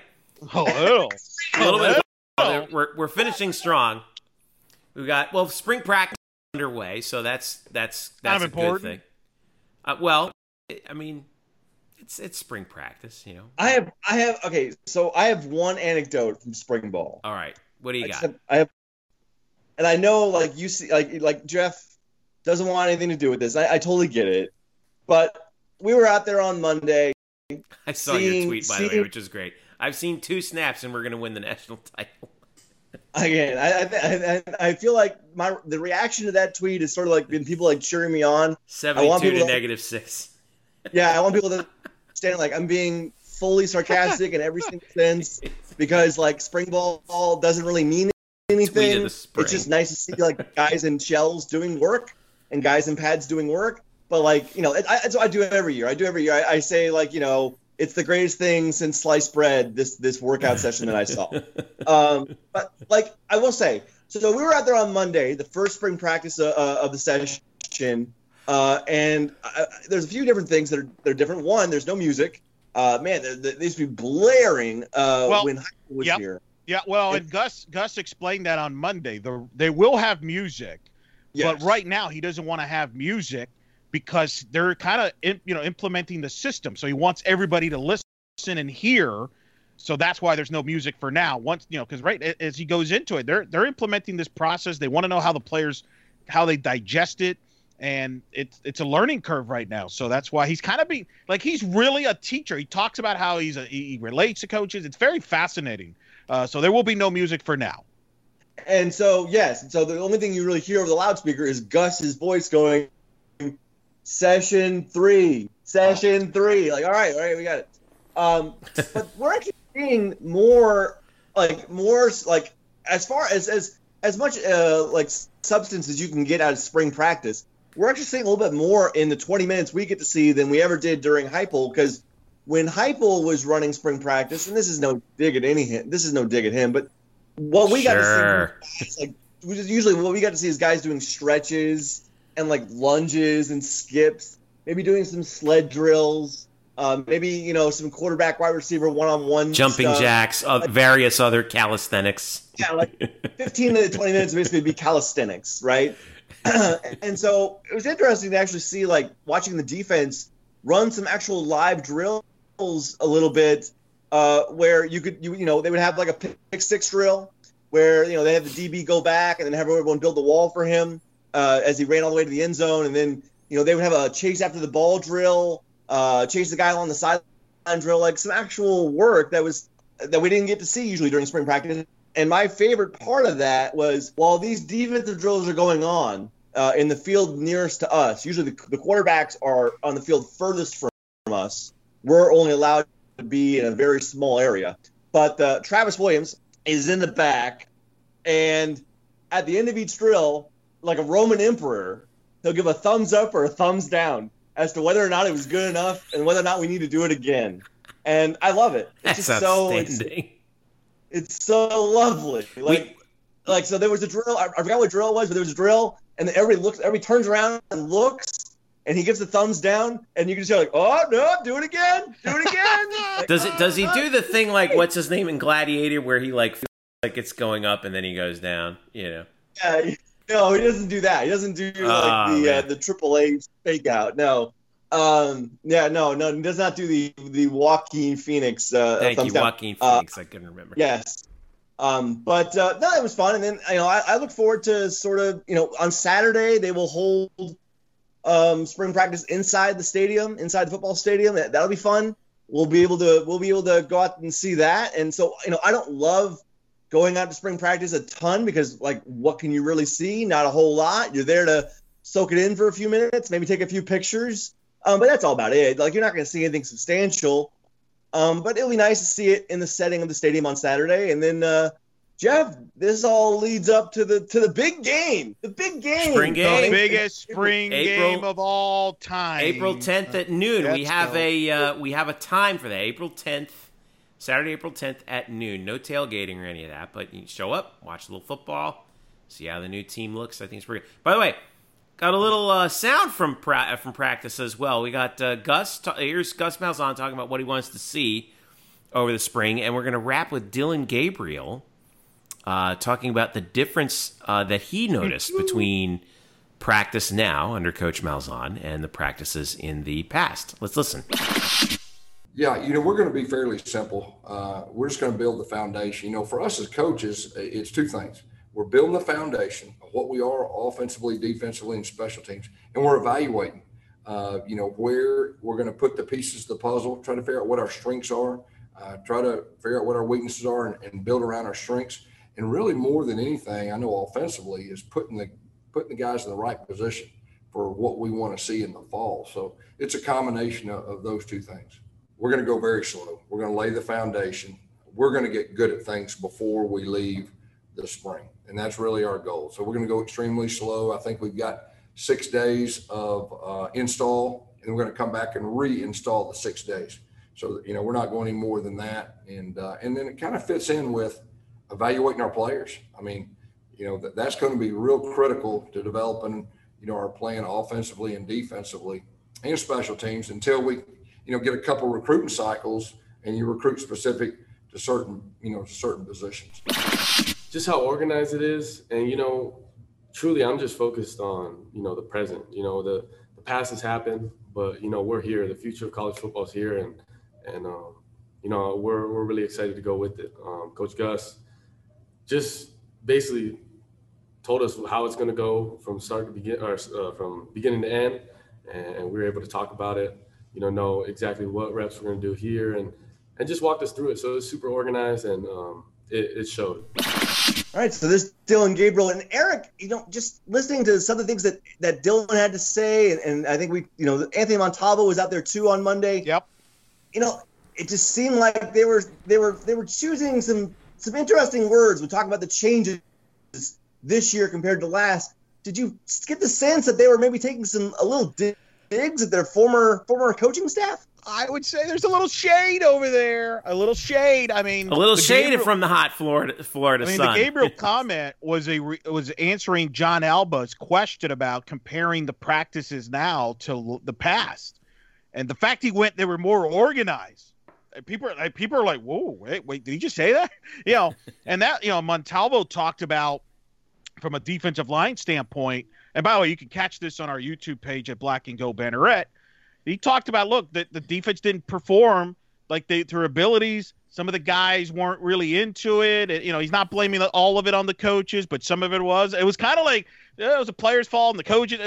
They weren't holding back. It was well, they were kind of holding back, but you could read between the lines there. Murph, it reminded me, and I told you this after I was done with it, it reminded me of Baseball Media Day, Greg Lovelady's first year, where the baseball players were pretty much telling you they were pretty pleased that Terry Rooney wasn't here.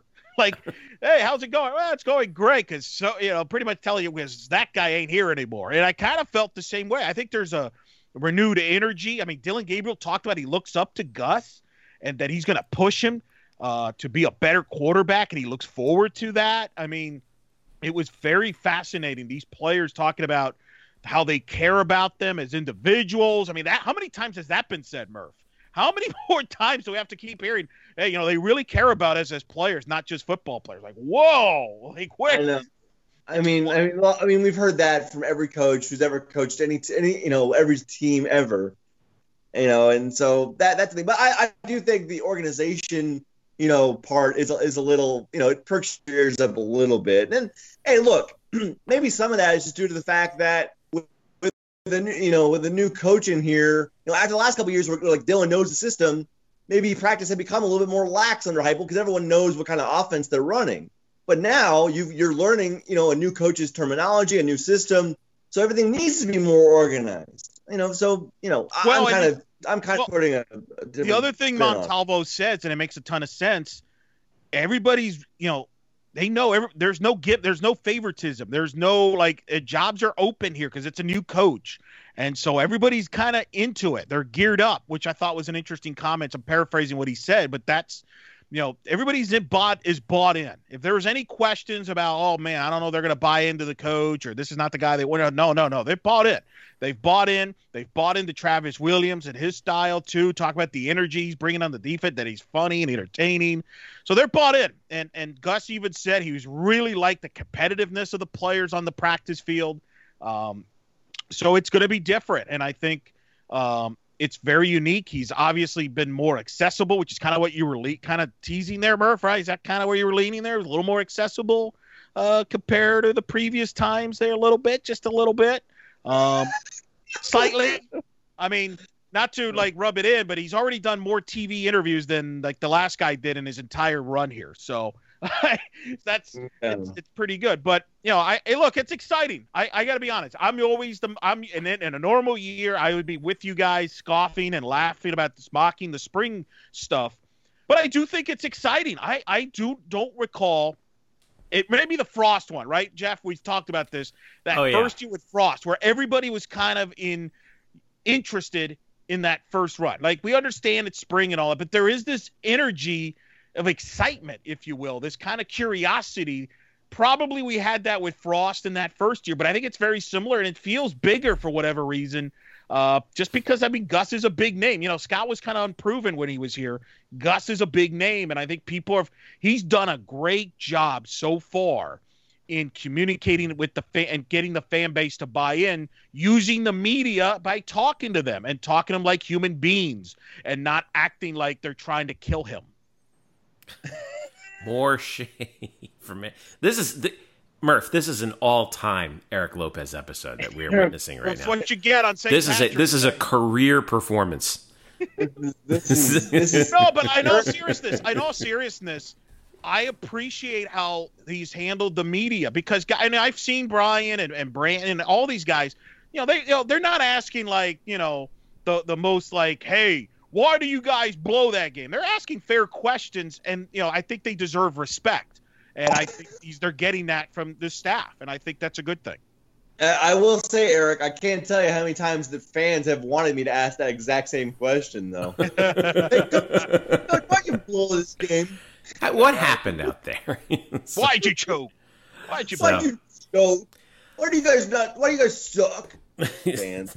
But I like the fact that Gus is admitting, look, this is a process. It's going to take some time. We're not going to rush it. We want to make sure these guys learn the system, and we're going to teach it to them. And they're not going to, and I think that's to your point, Murph. That's why it's more organized because, he's going to make use of all these practices, and he wants to make sure that these guys grasp the systems in both offensively and defensively. And he knows that's going to take it's a process. Yeah. Yeah, it's gonna take and that's what's gonna be really interesting. It might be a rather uneven spring game, but who knows? I'm interested to see it. Complain about the noon kick, for God's sake! I it's know. a spring game, all right. But I mean, are they even really kicking off? Is that the term we're gonna use? But they're gonna start the game at noon. So I'm looking forward to it. I think it's gonna be a really interesting. It's the curiosity factor is back. I think that's what we can say. The curiosity factor is back. All right. Wrap up with some NFL free agency news, including some UCF guys. All right. Shaquille Griffin. He's coming back home, sort of. He's coming to the Jacksonville Jaguars. He's not going to Tampa Bay. But Shaquille signs a big unrestricted free agency deal. 3 years, $44 million, I think, and Murph, correct me on this, $29 million of it guaranteed. If I'm not mistaken. Something like that. And there are. I think. Yeah. So he's coming to the Jacksonville Jaguars. Schefter first reported it, and Shaquem is nothing's been announced, but he is legally, from what I see, to follow him to Jacksonville. Is that right? It seems to be like he's teasing it a little bit on Twitter. So maybe we're reading too deep into the leaves there, but I feel like I just mixed a metaphor. But you did. So we don't know yet. He is a free agent officially now. We'll see. But I imagine that if there is a team that should be considered the favorite for Shaquem, it is certainly Jacksonville. Yeah. So that's something that we'll have to keep a close eye on there. Murph, does that mean, you could have to pay a little visit to training camp over there? You've got an open invite. I do have an open invite to see Nate Evans, so I'd be like, Nate, it's been great talking to you. So where are the other guys? Yeah. Adrian Killen's got a 2-year contract with the Philadelphia Eagles. They decided to bring him back into the fold. Got a little bit of last year, wasn't that overly impressive, but at least he has shown enough to them that they're like, all right, let's keep this going here for a little bit, see what we got. So that's good news for AK.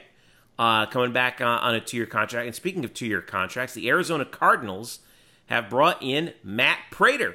36 years old. Matt is still kicking in the NFL. 2-year contract with the Arizona Cardinals, where, by the way, do we know the elevation of Phoenix, Arizona? I mean, Google does. I don't, but like... Well, is it? Wait, first of all, don't they play in Glendale and not Phoenix? Well, it's just outside of Phoenix. All right, 1,000 feet above sea level, so it's not mile high kind of stuff. I thought it was higher, but anyway, the reson why I ask is if you look at Matt's entire career, he's played in Denver, Detroit, and now Arizona. He's playing in some friendly kicking environments. He's not playing in East Rutherford. Yeah, it's true. True. So I mean, he'll have the chance to continue his long run of kicking well in the NFL. And there's a big rippling effect with the reason he's departing is because Detroit is going with our boy Murph Matthew Wright. That's right. Wow. 2 UCF kickers. I think Matt's going to compete for the job in Detroit. I think they have a few guys who are in there. So, but he's winning that job. You don't just appear on the banneret and not win that job. I'm going to tell you that right now.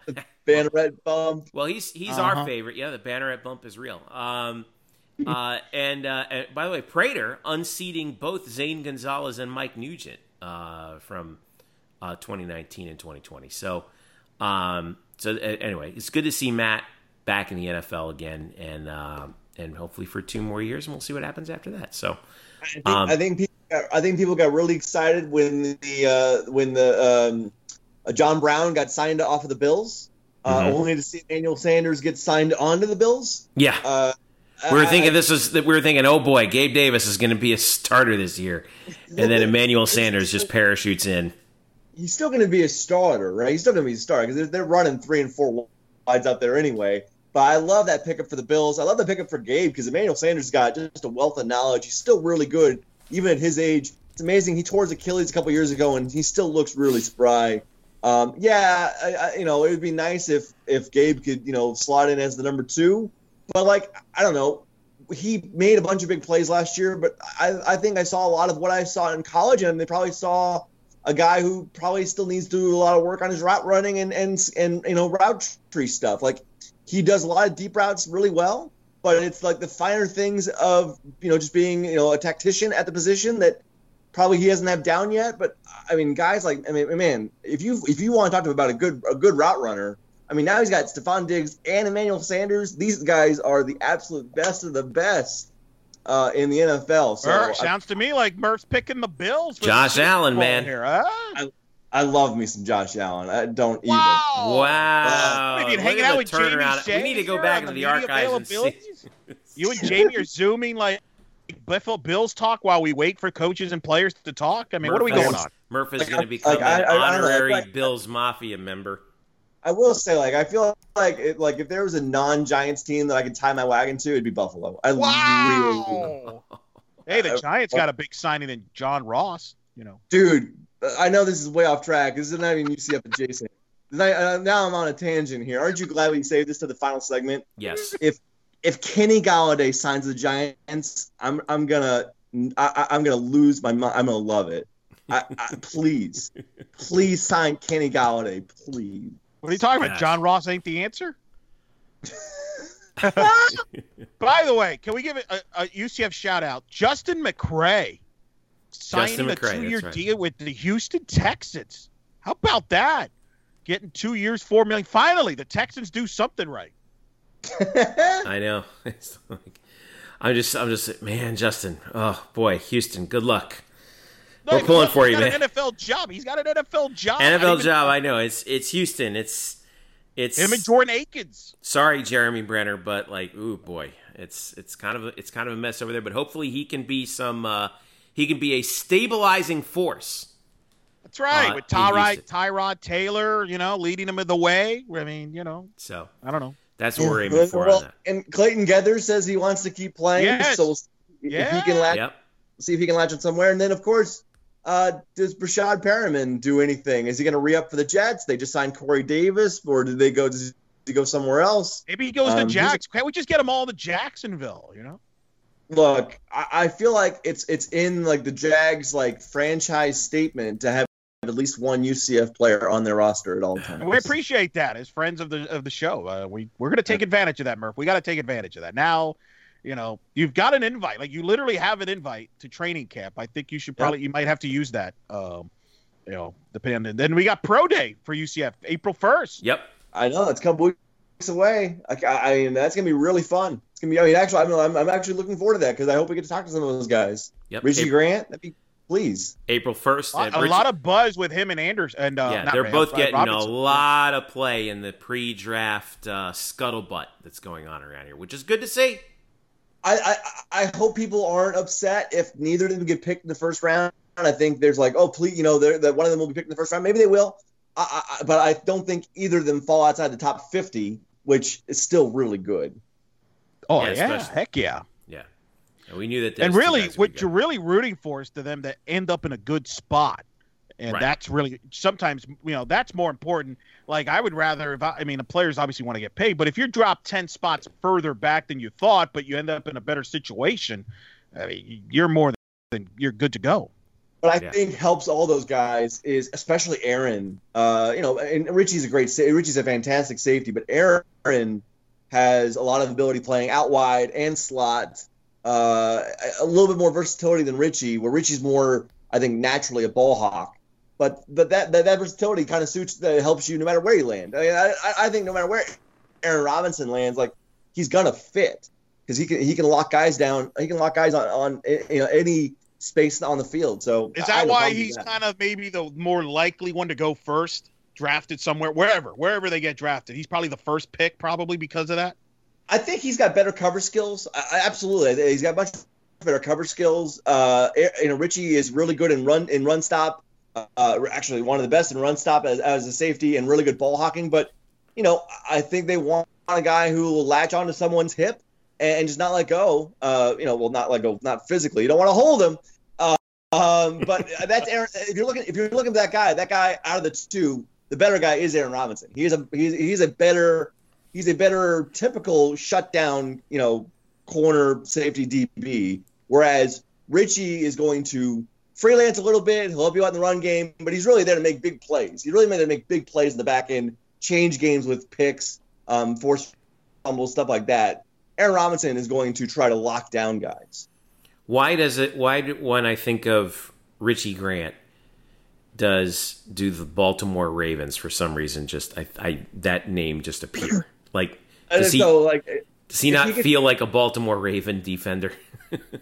If he gets drafted by the Ravens, are we gonna get like Ed Reed? Like you go like Ed Reed on me? Don't do that. Not yet. Oh boy. Yeah. So all right. Speaking of people who have to find homes, that's what we've done with this podcast. We've gotten that. So that was some good football. I'm not gonna lie. That was we finished football. Strong with some good football talk. That's good. Draft is coming up around late April, so we'll be diving in on that real soon. Make sure you follow. I appreciate the listeners staying tuned through 90 minutes to get to the dessert of the last 15 minutes of this podcast. That's right. We give you the good dessert. We give you the meat and potatoes and the dessert. UCF_Banneret is where you can follow us on Twitter. That's where we have all the latest news coming from the world of UCF sports. You can follow us each individually there as well. Jeff_Sharon, Eric Lopez Elo, and Spokes_Murphy. You can also follow us on Facebook at facebook.com/blackandgoldbanneret. And of course, don't forget blackandgoldbanneret.com, the mothership, the home of UCF sports on the SB Nation Network. Subscribe to our newsletter, the weekday newsletter put together every weekday by our very own Jeremy Brenner, providing all the latest news from in and around the world of UCF sports, not just stuff we write about, but from all over the place. And also, make sure you subscribe to our podcast via however you get your podcast, be it on iOS or Android. If you already subscribe to our podcast, thank you so much. You leave a rating and a review for us on whichever platform you listen to your podcast. And also, don't forget to tell a friend to subscribe to us here on the Black and Gold Banneret podcast. So, follow us at Black and Gold Banneret, including Brian Murphy and Eric Lopez. I'm Jeff Sharon saying thank you so much for joining us. Stick around. Later this week, we'll have our women's basketball NCAA preview show. Until then, go Knights and charge on. Thanks for listening.